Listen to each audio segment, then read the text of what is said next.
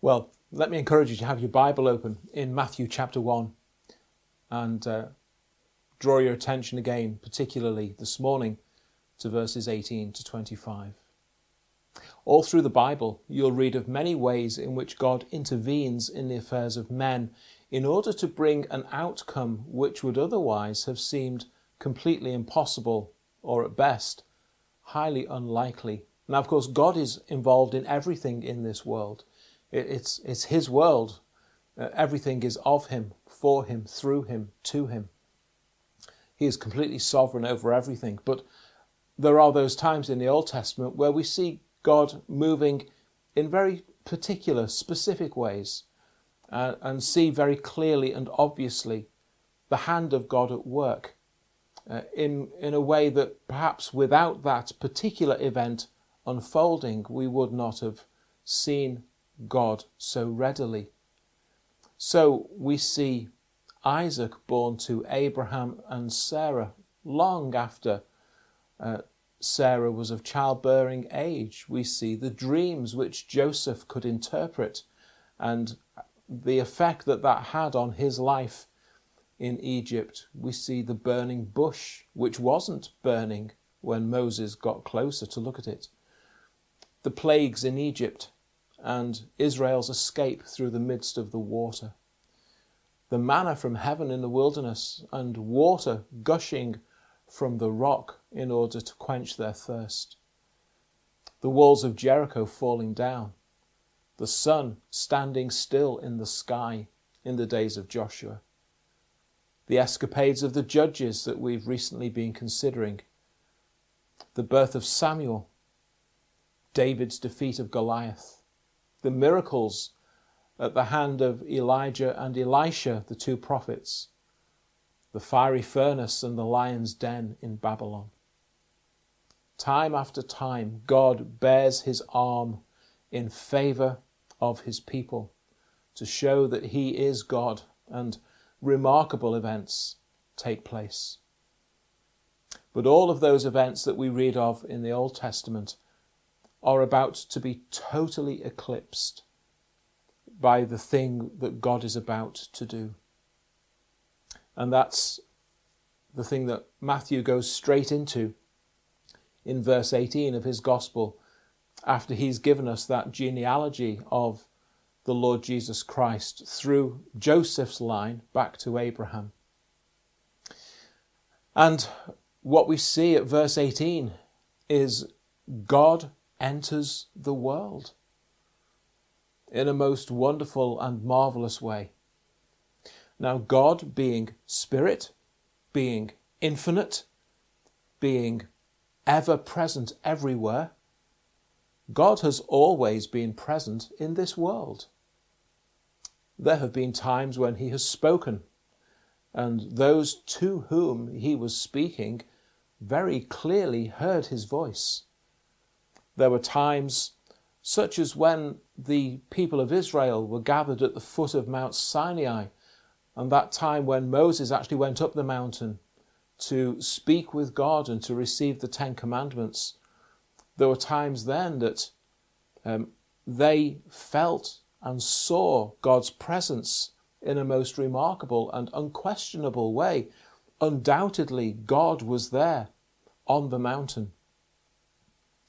The many deeds which God did on behalf of Israel, which I've alluded to already, all of these things giving clear evidence of the reality of his being and his presence in this world, and especially amongst his people. Israel's enemies even often left with no choice but to acknowledge the God of Israel. On a few occasions, such as with Jacob, and as we saw recently with Gideon's mum and dad, even Jesus himself appears in the Old Testament in front of certain Old Testament people, and he appears to them in a human form, not made flesh as we're about to read now, but nevertheless appearing to them in a way that they could see him as a man in front of them. But despite even those appearances of Christ, God never before has actually entered the world, the way he's about to enter the world. Never before had the Creator stepped into his creation the way he's about to in Christ. Never before had the eternal God been constrained by time in the way that Christ, just like all of us, is going to have to live his life day by day, from babyhood through to adulthood, just as we do. 1 second, 1 minute, 1 hour, 1 day at a time.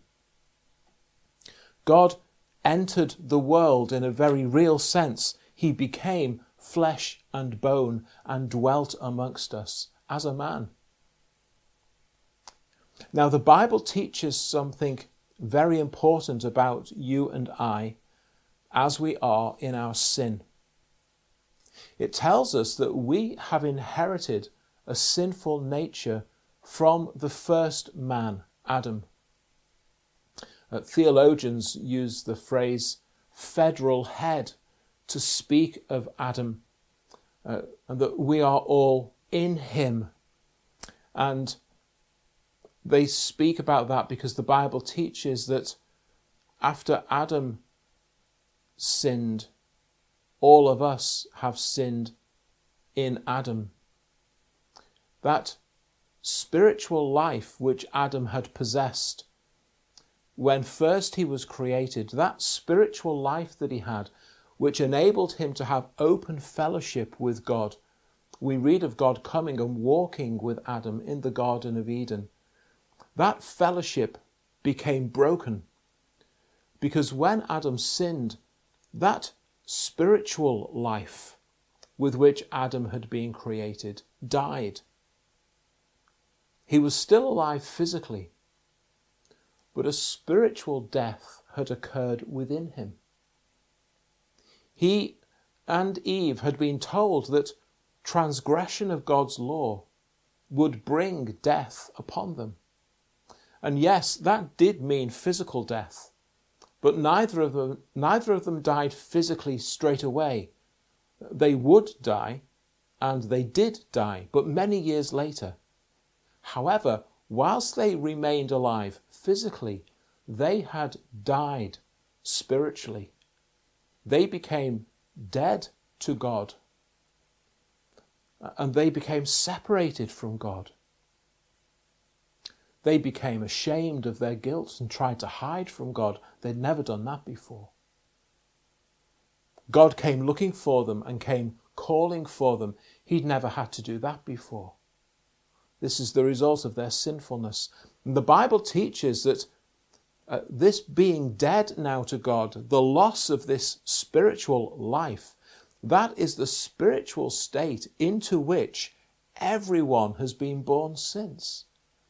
Every man, every woman, every boy, every girl, every baby that's born is born in this spiritual state, which we've inherited from Adam. Now, on Sunday afternoons, we're looking at the letter of Paul to the Romans, and when we get to chapter 5 of Romans, Paul will expound that theme for us about how it is that we in Adam are dead in trespasses and sins. When he writes to the Ephesian church, we read those well-known verses in the first part of chapter 2, where twice Paul refers to us being dead in trespasses and sins.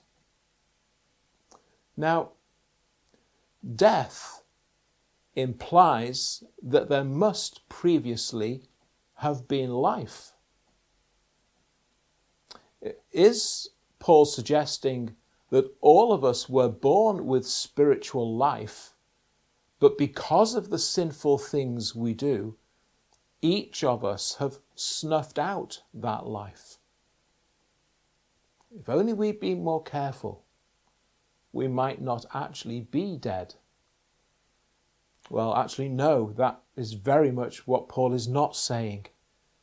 We were born dead because we inherited that deadness from Adam. He originally had that spiritual life. It was in him that it first died. And all of us have been born dead ever since. We commit sins because we are born sinful. We don't become sinful because we've committed sins. We commit sins because we are slaves to sin, because that's our nature, because we've become dead to God. Everyone since Adam has been born dead in trespasses and sins, alienated from the life of God, is how Paul describes it in Ephesians 4, verse 18. That's what happened to Adam and Eve in the Garden of Eden. They became alienated. They alienated themselves from the life of God because of their sin. And that's the position that all of us are in our natural sinful state. And this is what we mean by the phrase original sin, if ever you've heard that mentioned. This sinful nature with which each of us are born. So, why am I mentioning this? Well, it's for a very important reason. You see, if Jesus had been born, having been conceived, just as you and I were conceived, if Jesus had been conceived in the normal way by means of physical union between Joseph and Mary, Jesus would have been conceived and born just like the rest of us. If he'd been conceived and born like that, he'd have been born as a sinner in need of a saviour, just like you and me. He'd have been born dead in sin and needing to be made alive, just like you and me.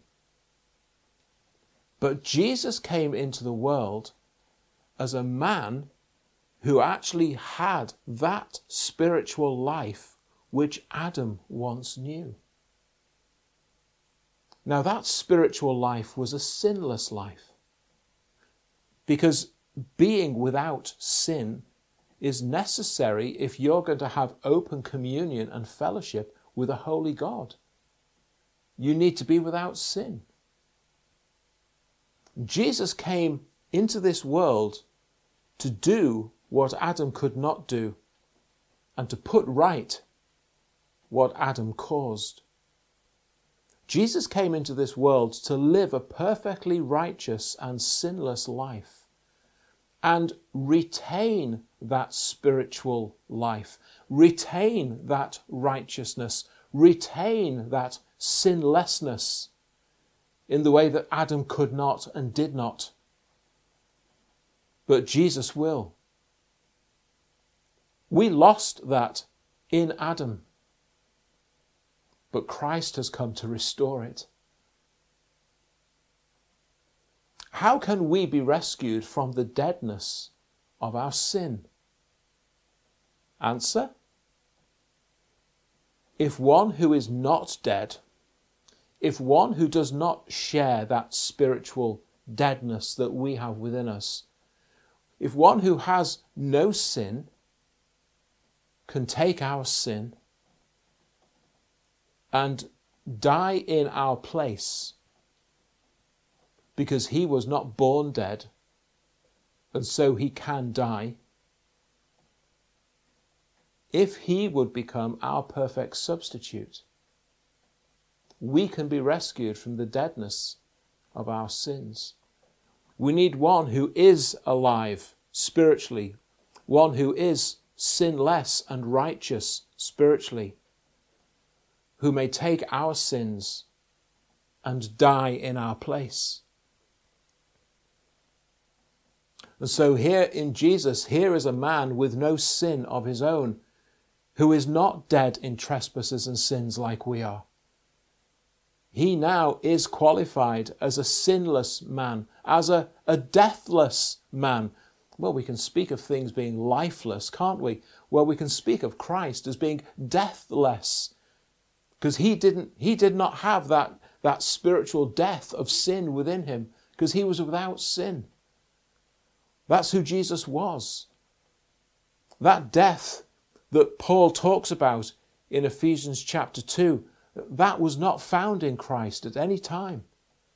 So this man with perfect spiritual life may now die for me on my behalf, as he bears the penalty of my sins in my place, because he has no sins of his own. He has the life to be able to die. One who himself is already dead in sins cannot die for others who are dead in sins. Only one who is alive before God and in God, only one who is without sin, may die such a death. Now, if Jesus will do that for me, and if God the Father will accept that from Christ on my behalf, then my sinful death gets cancelled out because of what Christ has done for me.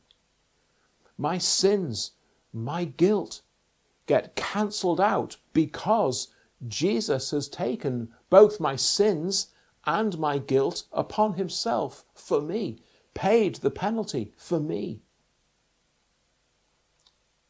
And he has to die physically because physical death is also part of sin's penalty. And the Christian gospel is the message that this is precisely who Jesus is, and this is precisely what Jesus has done. And because he is also eternal God as well as man, the eternal nature of sin's punishment is all dealt with in Christ as well. And the issue is this: how does God come into this world as human flesh and bone, but not inherit this sin problem from Adam that we all have? Well, the answer is his virgin birth. Mary's conception within her womb was a breaking away from that line of sinful inheritance. Instead of a union with a sinful man, Joseph in this case, it was instead by means of a mystical and divine work of the Spirit of God within Mary's body. Now be clear about this, there's nothing queer or weird physically going on here. The Holy Spirit is Spirit, and he worked the biggest miracle of grace this world has ever known inside Mary's body, that she might conceive and give birth to a child who had no sin, who was free of this inherited sinful deadness of soul that's in all of us. Christ did not have that in order that he might live a life and then be qualified to die in the place of sinners.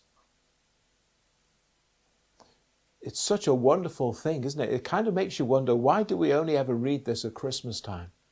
This is such a glorious part of God's Word as we read of Christ's coming into this world in order to be our Saviour. Name of all majesty, fathomless mystery, King of the ages, by angels adored, power and authority, splendour and dignity, bow to his mastery. Jesus is Lord. Child of our destiny, God from eternity, love of the Father on sinners outpoured.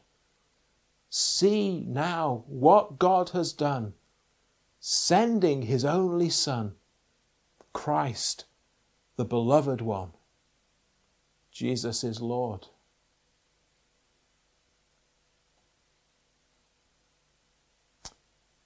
It's a wonderful, wonderful message. As Christ becomes our Emmanuel. Well, of course, the story also puts the focus on Joseph. And we see that Joseph is a godly choice. And so I want you to pay attention particularly to verses 19 and 20 and then verses 24 and 25. As Joseph has to deal with this situation that's thrust upon him.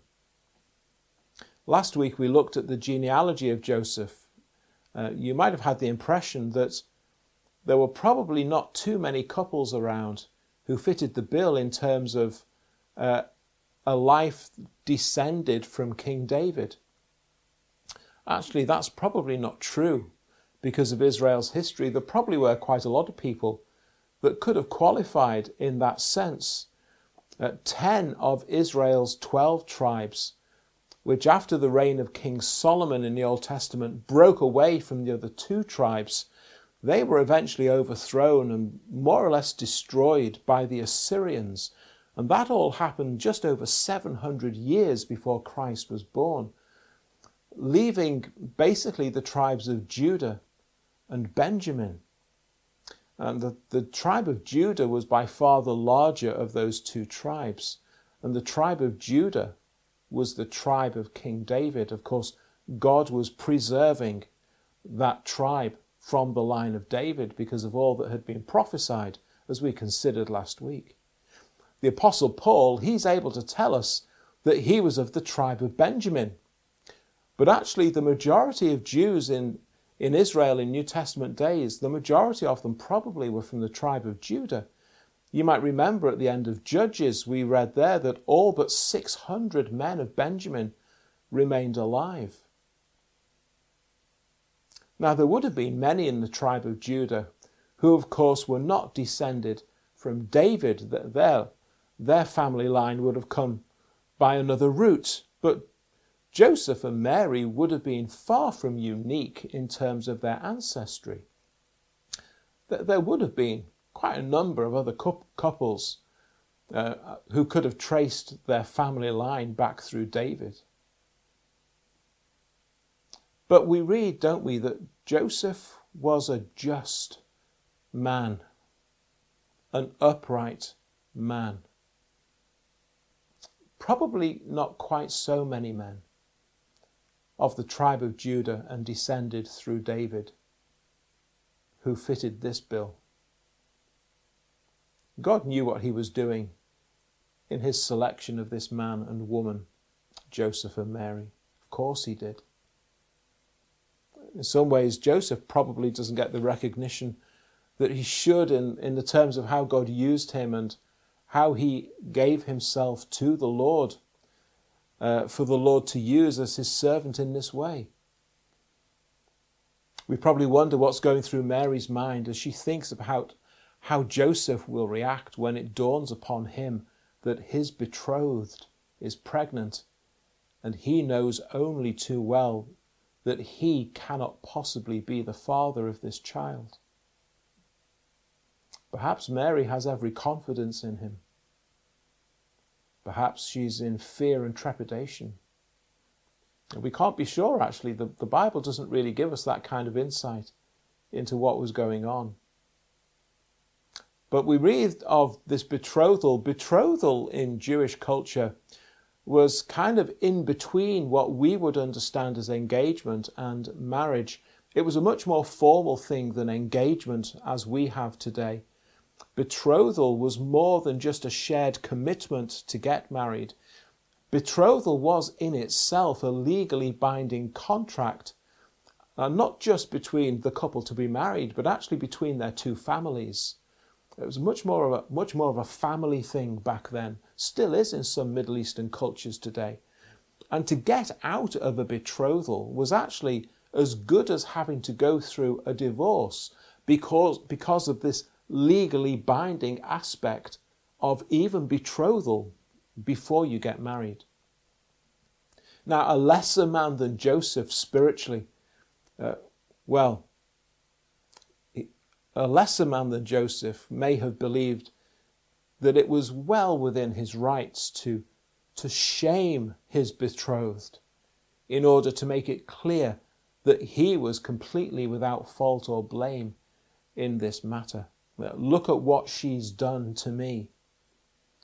His father ordinarily would want his own son to come out of this unblemished, to protect the family honour, which was a huge thing, still is in Middle Eastern culture, more than it is today in Western society.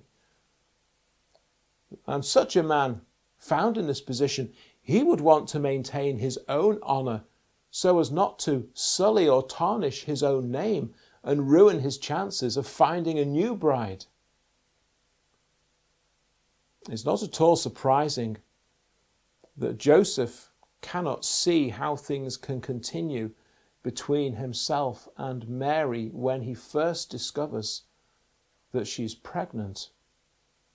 She has, after all, been unfaithful to him, hasn't she?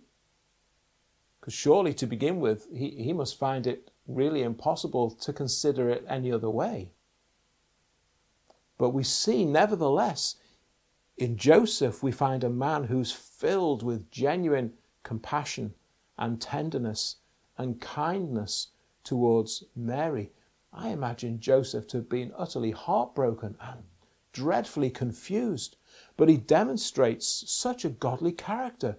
There's no guile, no malice, no vengeance to be found in him towards Mary.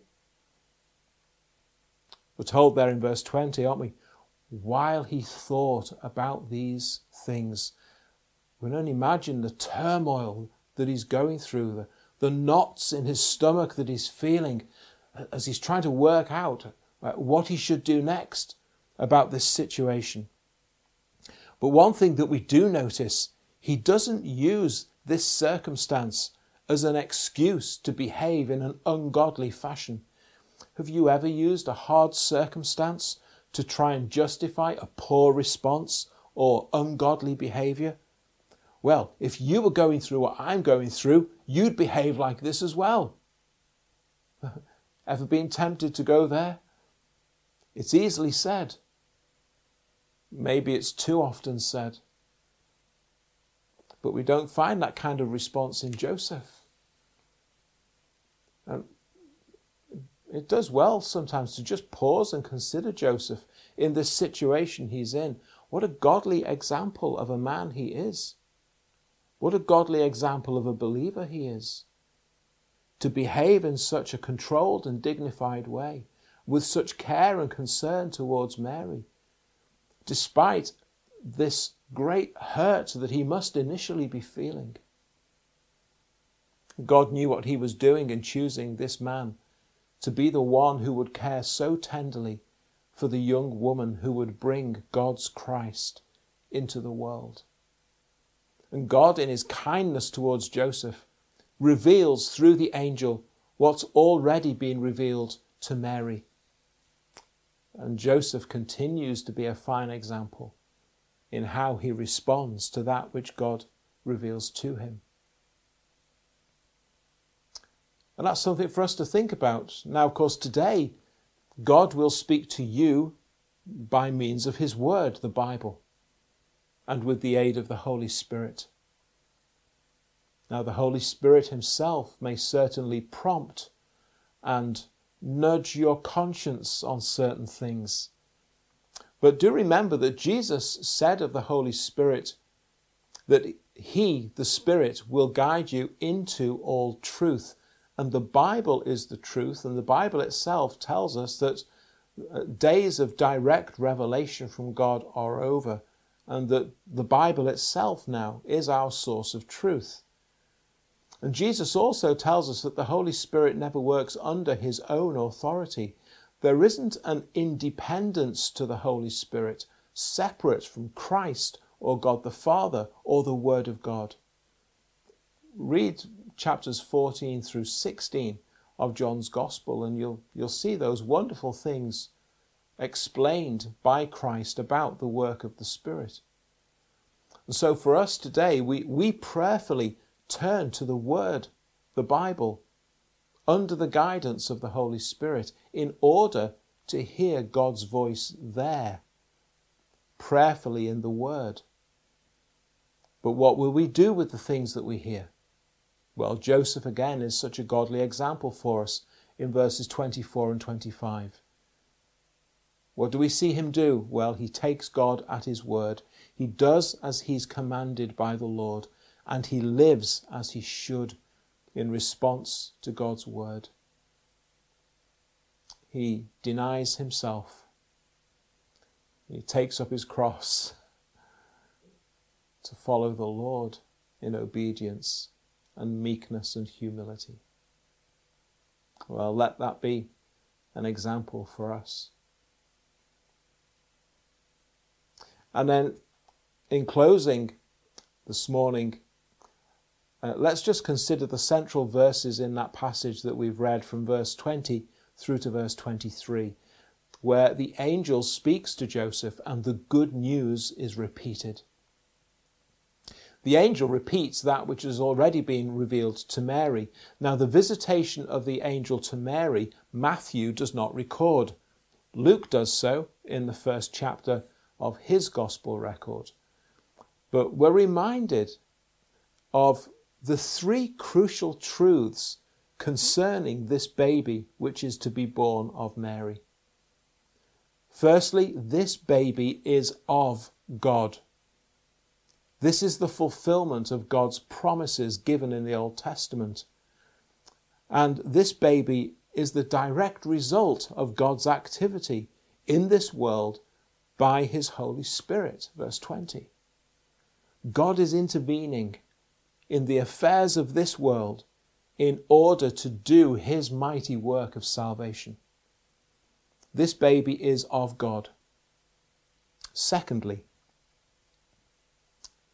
many people point to what they believe to be the inactivity of God in the world and use that as an excuse not to believe. Why does God permit this? Why does God allow that? Surely God should. Because they can't see God doing what they think God ought to be doing, they decide that God is doing nothing. And they use that as an excuse not to believe. Because if God is here, if he is God, then surely he'd be doing something about that. Heard people talk that way? Maybe you're one of them. Well, I can guarantee that all of the kinds of things that people point to when they say those kinds of comments, all of those things that they'll be looking at, they are all the result of sin. They are all the outworking of sin in this world. The sinfulness that's in men's hearts. The brokenness of this world, which is the fallout of sinful lives. Now, whether they realize it or not, usually, of course, they don't realize what they're actually asking for and what is actually needed is for God to do something about sin in the world. They don't realize that that's the answer. But the Bible shows us that is the answer. The answer to all of those problems that people point to is God's salvation in Christ.